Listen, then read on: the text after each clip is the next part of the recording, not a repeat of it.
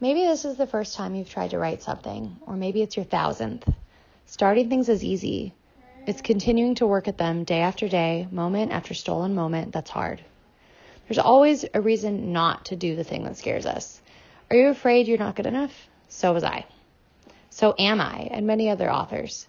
Does it feel like whatever you want to do is just too big to accomplish? Too time-consuming? Too ambitious?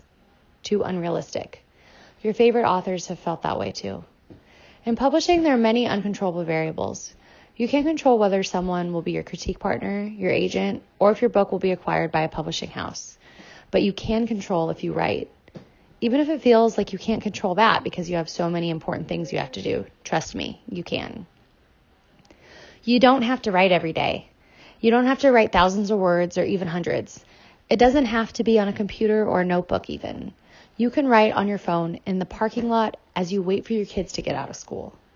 You can send yourself emails full of words about imaginary worlds in between bouts of other work. You can jot down notes on the back of a napkin in between bites of your lunch. You just have to write something, again and again. It will turn into something bigger, an essay, a short story, or a novel, eventually, if you stick with it.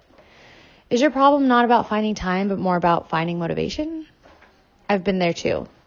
Just remember, we all do things every day that we don't want to do or that we don't feel like doing in that exact moment. We wake up with a screeching alarm. We turn in that assignment. We lace up our running shoes. We do the things that are good for us or that we need to do over and over until it becomes habit, until it becomes something bigger, like a paycheck, a career, a healthier lifestyle, a book. What you write doesn't have to be perfect. It won't be. That's normal. Hey, that's even good. Things will start looking up. What matters is that you keep going.